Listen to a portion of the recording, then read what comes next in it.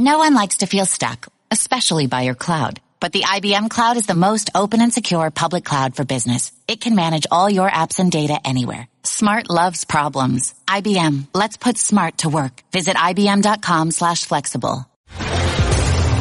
This is The Sporting Life on ESPN Radio and the ESPN app. Here's Jeremy Schaap. Any kid who ever had a baseball glove or a softball glove knows that it is much more than just some leather stitched together. It represents something in a way that few objects can, and that relationship between ourselves and our baseball gloves is the subject of a new book by Professor David Jenemann. He is the Dean of the Honors College at the University of Vermont, and his new book is The Baseball Glove: History, Material, Meaning, and Value. And Dave, thank you for joining us. Oh, thanks, Jeremy. It's great to be on with you. I got to tell you, I'm jealous because I think this is just a tremendous idea. The execution terrific as well, but a tremendous idea because the glove is one of those objects. And as everybody knows, the last 15 years in the publishing industry, there have been objects that have become the subjects of books and dissertations, and we try to find meaning in the universe through whether it's salt or something else. But the glove does have this unique place in our hearts and our souls, particularly as Americans. What does the glove mean? Oh, my goodness. I think that's what I loved about working on this book so much is that the more I looked into the cultural history of the glove, the more meanings it took on. So when I started, I expected that what I discover is what I had always understood about the history, that when players adopted baseball gloves in the later part of the 19th century, that they were teased for being unmanly or for being sissies. And while I certainly found a lot of that rhetoric in the historical material, what I also found was a lot of dialogue about how it was changing the competitive nature of the game, how it could be used as an economic item, how it was, making the game either better or worse. And it really became a book about how a single item represented a lot of ideas America has about itself with regard to industry, with regard to ritual, with regard to masculinity and gender. And it ended up being a book about as much about what we think of ourselves as it was about a piece of equipment.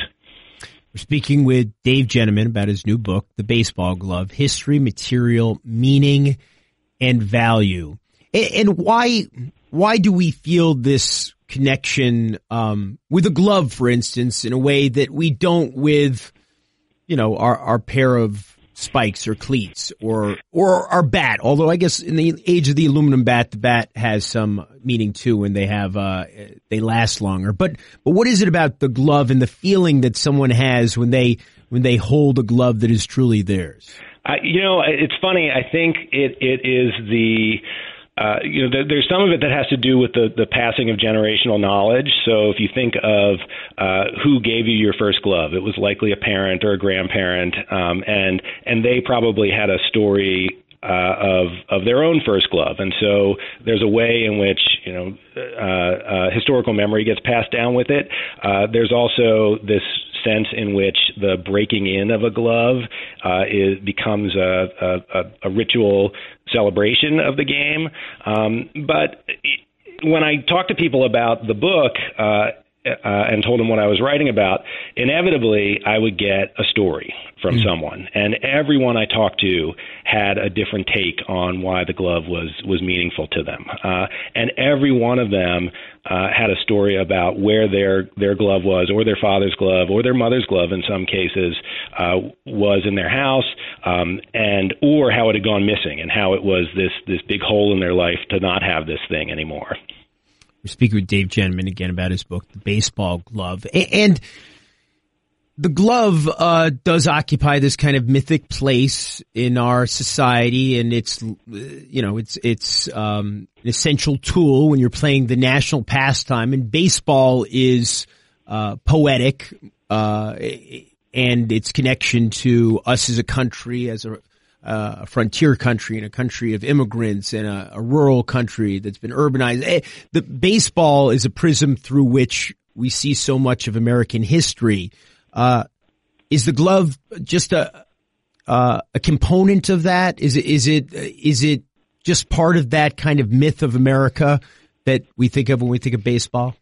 It's certainly a metaphor for it, Jeremy. I think that one of the things I was curious about was how a lot of the rhetoric about masculinity was getting codified in the late 19th century by people like Teddy Roosevelt, who gave a speech called The Manly Virtues and Practical Politics. And it's at that moment that the glove is also coming onto the scene in baseball. And if you look at how the glove is being talked about and, the idea that you would just simply take the punishment of baseball without having this piece of protective equipment and then map it on to some of the things people were saying in the political register about what the manly qualities of Americans were, they're one and the same. And so I thought it was fascinating to see how these two things, the one seemingly insignificant, a baseball glove, and the one having to do with how America was fashioning itself as a world power, were analogous to one another. In today's America, where baseball has become increasingly a sport that requires a certain amount of affluence, or it doesn't require, but we see that even in a sport where the equipment isn't supposed to be very expensive, the kids who get expensive coaching and the kids who can afford expensive equipment like high-end gloves and high-end bats, and who can afford to travel to play at the top level, is the glove also now becoming a metaphor for the ways in which baseball isn't accessible the way it used to be? Certainly, and so one of the interesting things about baseball gloves is that although it represents a distinctly American object and an American piece of sporting equipment, only something like 0.2% of all baseball gloves are manufactured here. And the ones that are manufactured in America start at about $200 and go up from there. So while it's possible to buy an inexpensive baseball glove, if you're buying one that has the cachet of being an American glove, you're essentially committing to a pretty expensive proposition to play the game.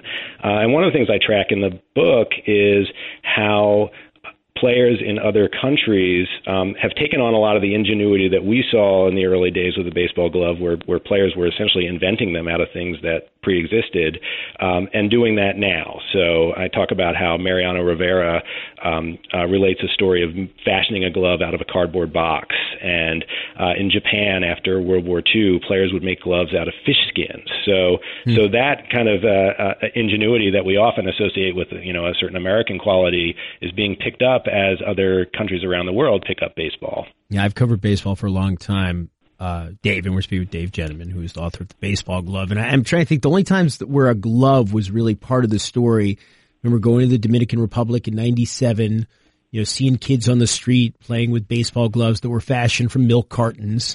And I remember around that time in the baseball playoffs, Walt Weiss, the veteran shortstop, I think at that time he was playing for the Braves, and he had some huge game. He might have stopped the Astros in the playoffs. It's kind of vague to me now and he was a glove man, an incredible glove man. And I think he had a name for it. It was like the octopus or something like that, his glove. Is there a single glove that occupies, an honored place in baseball history that is kind of the glove?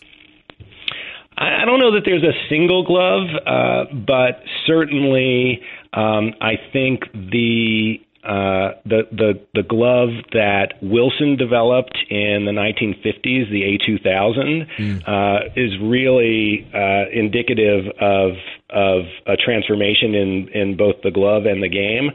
So if you look at gloves prior to the 1940s, 1950s, they kind of look like a human hand, as if the human hand was a big pillow.